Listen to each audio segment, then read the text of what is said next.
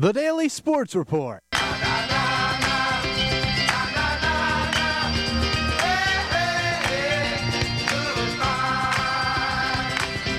Michigan with the ball at the Michigan State 21-yard line. 3 wide receivers, 2 far, 1 near. Henne under center.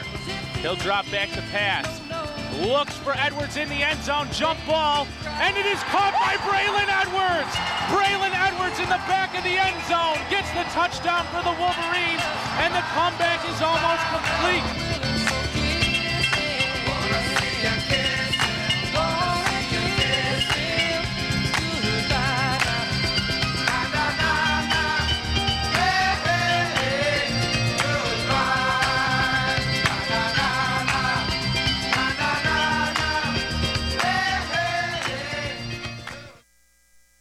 Hello, boys and girls. This is Timothy Leary, and I'm in Ann Arbor, Michigan. Well, the only hope here is WCBN-FM.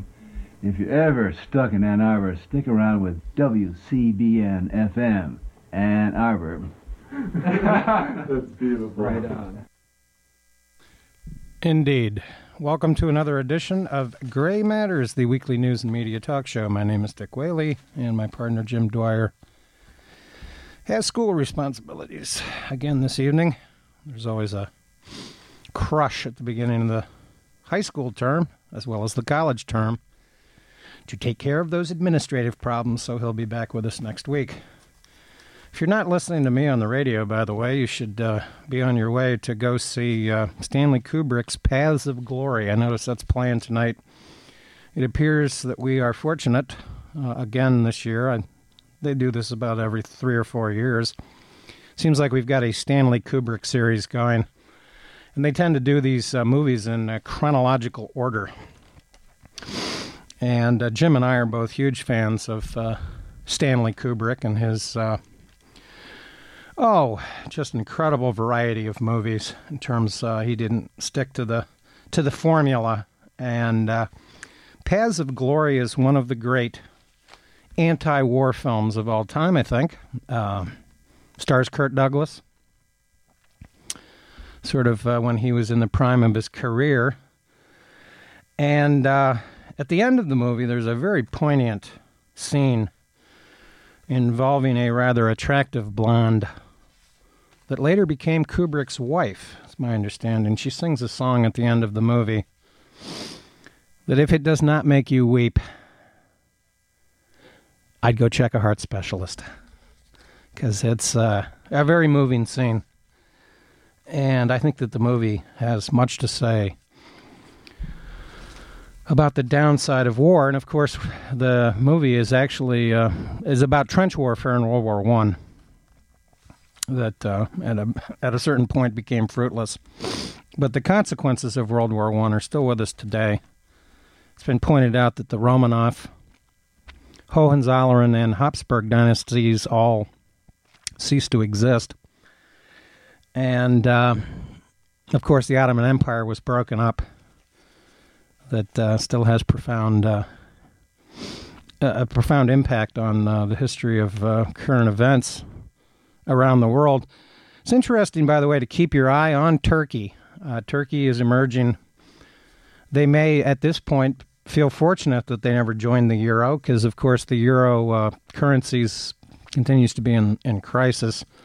Much of the focus continues to be on Greece. Very interesting article in yesterday's Sunday Times about the literal collapse of the middle class in Greece and the problems that their economy has in terms of dealing with the austerity measures that are part of the debt restructuring situation.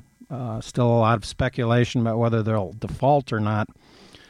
And this, of course, is a complex story, but continues to involve the globalization of capital, and it certainly has an impact on our financial system, because as we learned from the financial crisis, global banking is connected in many ways that are not clear to the public or to policymakers or to regulators. And the difficulty in understanding this complex web of loan activity continues to be at the heart of the financial problem, one of the continuing problems with the global economy, in which there's more and more discussion of a second downturn, with some empirical evidence that this is slowly taking place.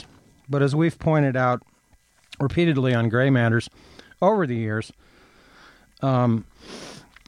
growth in America is we're overly focused on growth, in my opinion. We need to be focused more on better distribution of wealth. And we probably need to emulate the German model a little more, and the so-called Milton Friedman model a little less. More on him in a second. It was interesting to note, by the way, after the profound downturn in the stock market, global downturn in the stock market on Thursday, we're talking here about a mini global crash. Some of the American economy recovered today, but very interesting that they had reports from Seoul, South Korea, about their savings and loans institutions being swamped by depositors.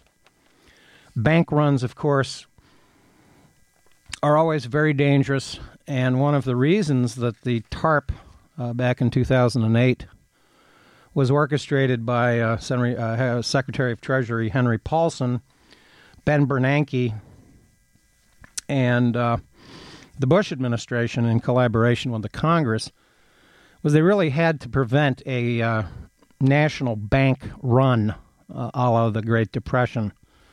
And FDIC, of course, the Federally Insured Deposit Institution, protects depositors here in the United States, small depositors, from losing their money, as they did in the Great Depression.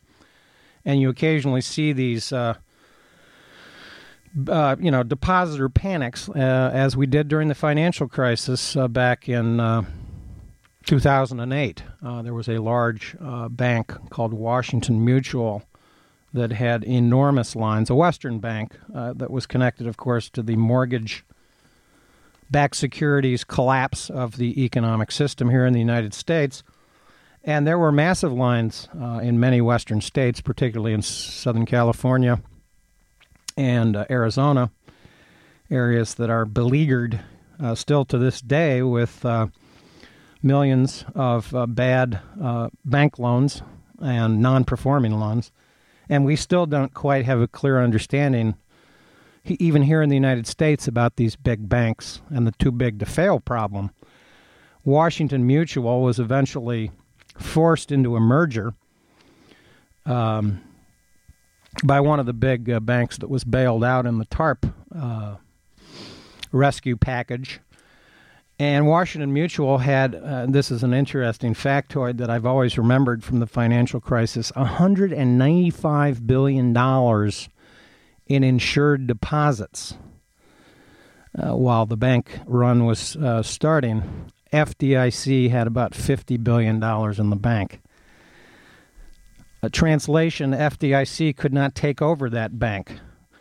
So I heard an interesting warning from a British expert on banking on BBC late night in the late weekend of September, after the House of Representatives did not pass the TARP package. The stock market, by the way, on that particular day went down $1 trillion. The Dow went down something like 700 points, one of the largest declines in American history. And he actually warned people that happened to be listening to BBC at 4:30 Sunday morning. I was finishing up a cab shift. I think that was the weekend of the only game that Rich Rodriguez ever, only big game that he ever won, the Wisconsin game here at home. They came back from the 17-point deficit at halftime. Beautiful weekend. But this British banking expert said that if Congress does not pass TARP on Monday, he thought that the American banking system would completely collapse. And as he put it, banks will all have to close, checks will no longer be good, ATMs will run out of cash, and credit cards will not work.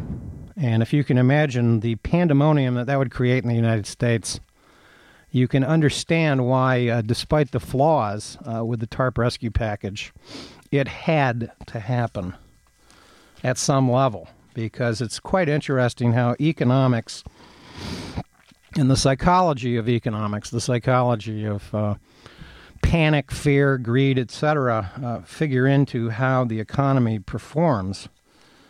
And if I'm critical, one of the big problems that we're having in America at this point is that the Republican Party doesn't seem to have a clue about what we need to do to get out of this doo-doo that we're in. John Boehner gave a speech last week. I always like to call him John Boner, in which he pretty much rehashed the entire concept of Reaganomics and Bushonomics again, saying that what we need to do is cut spending and cut taxes. And he's an advocate of a austerity program for the middle class, but not the more well-to-do in our society. And there just simply is no empirical evidence over the last 30 years of any connection between tax cuts and job increases. Tax cuts do indeed add to the deficit, and they redistribute wealth. But part of the big debate that's still occurring here in the United States, when Warren Buffett, one of the wealthiest individuals in the world, points out that he pays less in taxes than the people he works with in the office, and that there need to be tax increases on the rich to make sure that they pay their fair share. That's at the heart of the debate we're having, and it's unclear why return on capital should be rewarded at greater rates than hard work. It's also unclear why speculation should be rewarded at greater rates, lower tax rates, shall we say, than hard work. And we hear endless nonsense about the Social Security problem that America has. We do not have a Social Security problem. Those problems are tweakable, fixable, and eminently correctable. But we certainly have a Medicare problem. That's a separate issue altogether. And one of the interesting things about comparing some of the problems that Greece, a very small country in the European Union, that relies on the euro, one of the most interesting comparisons between why Greece is having so many problems is that they have very poor tax collection. Some economic experts point out that the black economy in Greece is probably about 25%, and they don't efficiently collect taxes, whereas the Social Security system actually very efficiently collects taxes. They come in the payroll. When you get a paycheck, you see that FICA total. That is the money that you've paid into Social Security. And that is an efficient system because it's collected on the spot, as are, of course, the withholding taxes that workers have to file for a refund on April 15th. The more well-to-do are allowed to file 1099s, S-corporation forms, et cetera, and are able, through the complex loophole system that is at the heart of the real tax problem in America, to pay taxes after the fact. So FICA is efficient, and Social Security's solvency can be corrected very easily with one easy bill. You just simply raise the income. It's about $106,000, $107,000. Michael Jordan, to use a conspicuous example, or let's say Warren Buffett. Well, let's say Warren Buffett makes $3 billion. He only pays Social Security taxes on the first $106,000 he earns. So you can shore up the solvency of Social Security quite easily. So we hear a lot of hysteria and hyperbole and outright hypocrisy. I always love alliteration down here in Gray Matters. about the Social Security problem. Turkey, anyway, getting back in my roundabout way to paths of glory, of course, the Ottoman Empire was dismantled by the victors in World War I, specifically the British and French, at Versailles.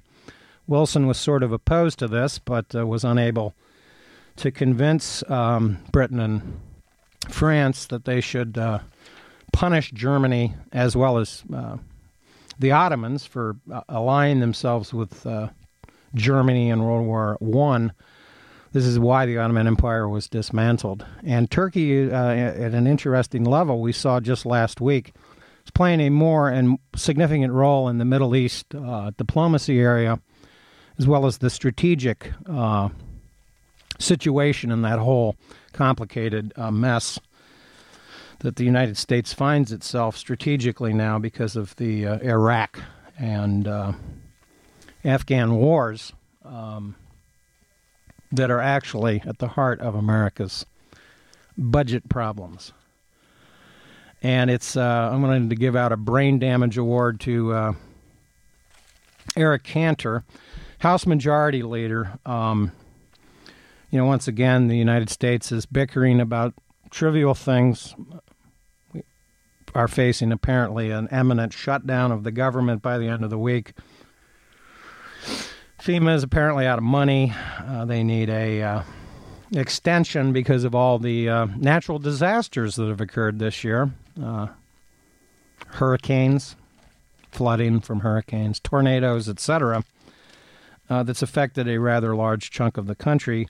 Not too sure how much the state of Texas is requesting in disaster relief because of their drought. Don't think you'll hear much from Rick Perry about that, but Texas is going through the worst drought they've had in something like 30, 40 years. Got a little relief a couple weeks ago when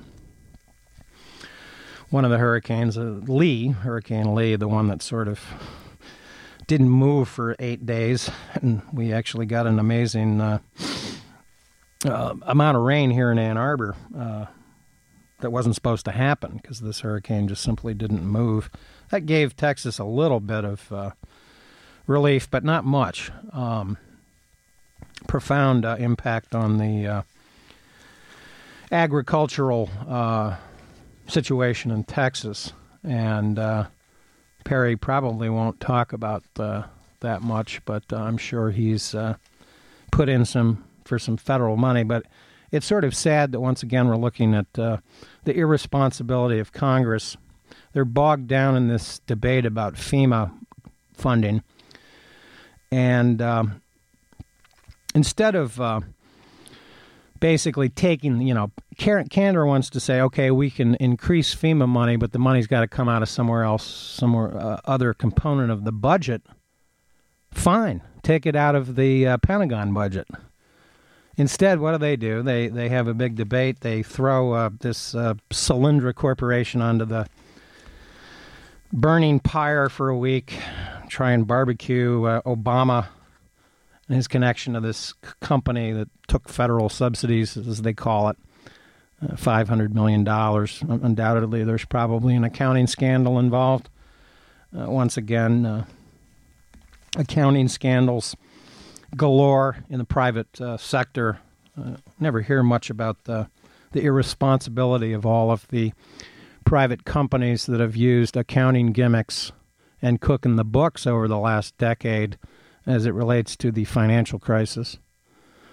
Enron, WorldCom, can go on and on. I can list all kinds of corporations and countrywide. There's just all kinds of accounting scandals.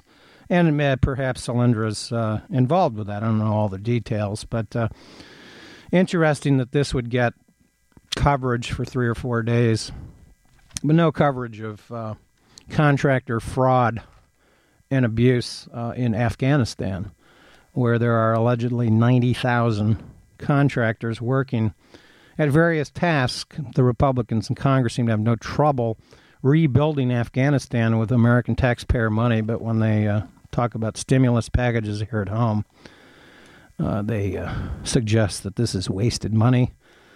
So what do? They take the money out of alternative energy, calling it a subsidy. Well, of course it's a subsidy, but America should be subsidizing alternative energy.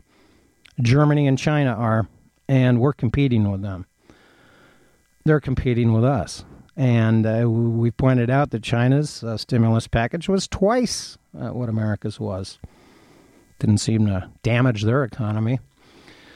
Alternative energy, of course, needs to be subsidized because we need to do basic research and product development into the future of these kinds of commodities that can actually reduce our dependence on fossil fuels.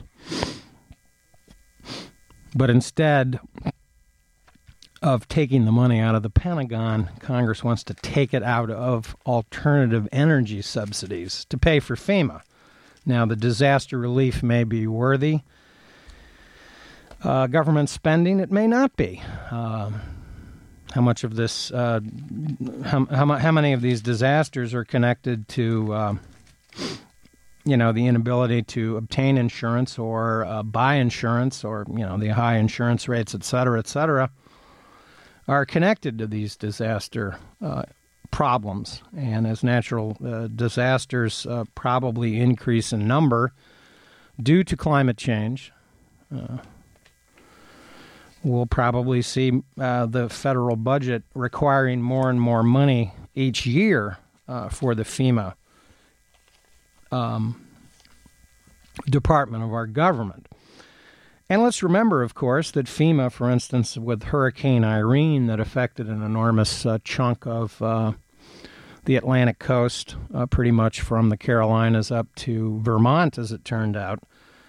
Once again, we saw an example of the superior performance of the Obama administration. FEMA was poised and ready, pre-positioned rescue and resources for the disaster that they knew was coming. When Katrina was hitting America in 2005, George Bush, not surprisingly, was on vacation. And instead of dealing with the Katrina problem, he went out to San Diego and gave a patriotic speech on one of the naval boats out there, comparing our activity in Iraq to World War II. And, of course, then he did the flyover of New Orleans. Had no clue about what was going on. And, unfortunately, went down to New Orleans several days late to pat Mr. Brown on the back. Brownie, you're doing a heck of a job. Words that he would later live down. Wanted to also give out a brain damage award to the moron that is the president of Iran. Ahmadinejad always seems to pretty much make himself one of the biggest laughingstocks in the world when he comes to the United States to give a speech at the UN. This year, of course, he did his usual sort of denunciation of Israel, which I think was unfortunate given the political controversy that was happening last week regarding the issue of Palestinian statehood and how that would be handled at the UN and the American diplomatic kerfuffle that they were in, given the fact that Netanyahu was around. But Ahmadinejad, as usual, did his usual denunciation of Israel, refused to recognize Israel, then went on to ridiculous 9/11 conspiracy nonsense. And, of course, people walked out of the meeting. And what's unfortunate about this, other than I reckon that Ahmadinejad is saying this for domestic consumption in some constituency back in Iran, where he thinks that he must make these pro forma silly comments, is that, he had other interesting things to say that are obscured by that sort of nonsense. So, we have to give him a brain damage award. As usual, he shows up every year for his UN appearance, and he always manages to make a fool of himself. Very interesting article, by the way, in the Sunday New York Times about a controversy involving an atlas that's come out depicting Greenland. The article by Felicity Berenger is entitled, "Publisher of an Atlas is Scrambling to Refreeze Greenland." And what's interesting about this little photo they've shown Greenland losing ice. And Greenland is losing some ice, but apparently not as much as this atlas depicts. And I wanted to mention this controversy because I found it interesting that the publisher of the atlas, HarperCollins, their subsidiary, Collins Geo, publisher of the Times Atlas's 13th edition, has apologized in a news release saying that it is urgently reviewing the map of Greenland. I'm quoting from the article here, but for critics, its backtracking was a little slow, comparable perhaps to the actual rate at which Greenland's ice is melting. The news release in the atlas went public just after midnight on September 15th. Throughout the weekend, scientists were energetically challenging the error and trying to get their own information out. By Monday of last week, Science Insider, an online supplement to Science magazine, was reporting on the, quote, outraged scientists' efforts. HarperCollins fired back at the scientists in a statement that was quoted that day in the newspaper The Guardian, quote, "We are the best there is," an unidentified HarperCollins spokeswoman said. "We are confident of the data we have used and of the cartography," which is basically the study of maps, I think.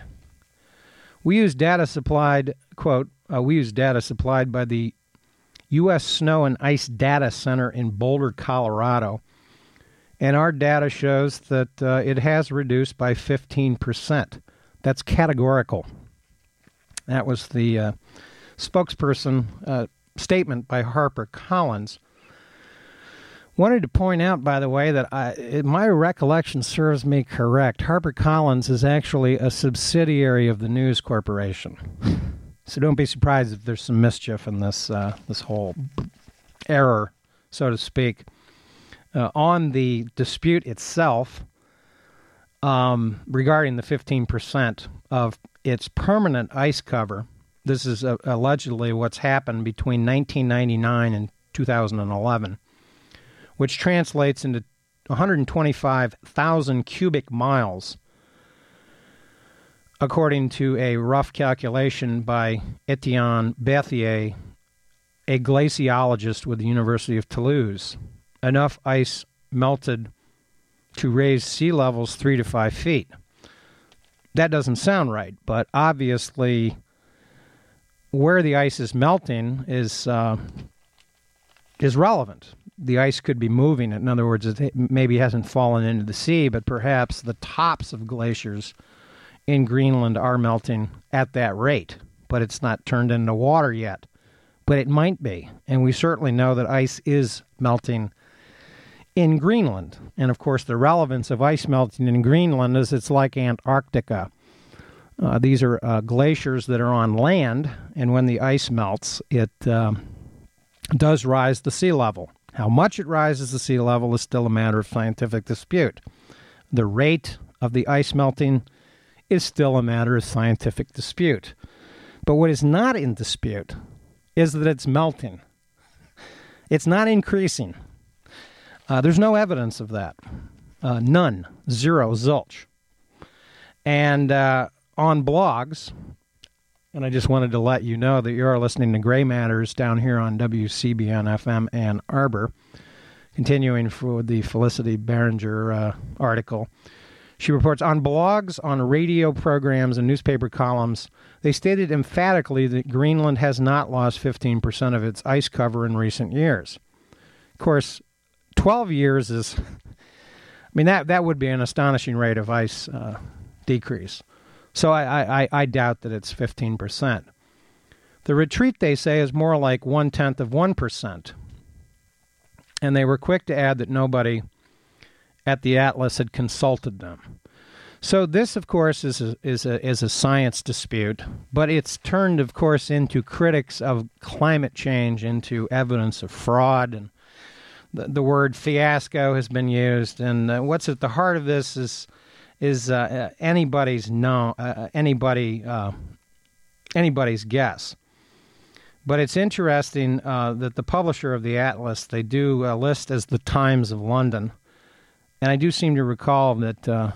That is a Rupert Murdoch publication.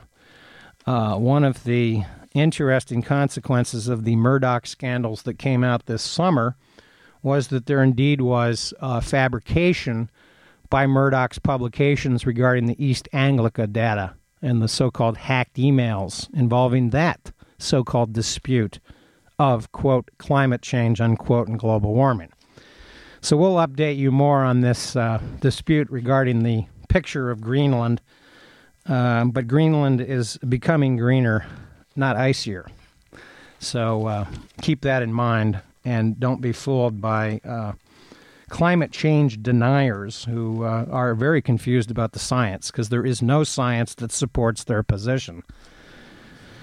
The rates, the models, the computer models, yes, those are in dispute. There's no dispute, by the way, that Michigan, by the way, has had significantly more rain this year than it has in normal years. This, of course, could be connected to La Nina, but it could also be connected to the fact that the atmosphere is taking in more moisture. Rain is becoming more frequent, and, of course, we've seen catastrophic flooding in Pakistan.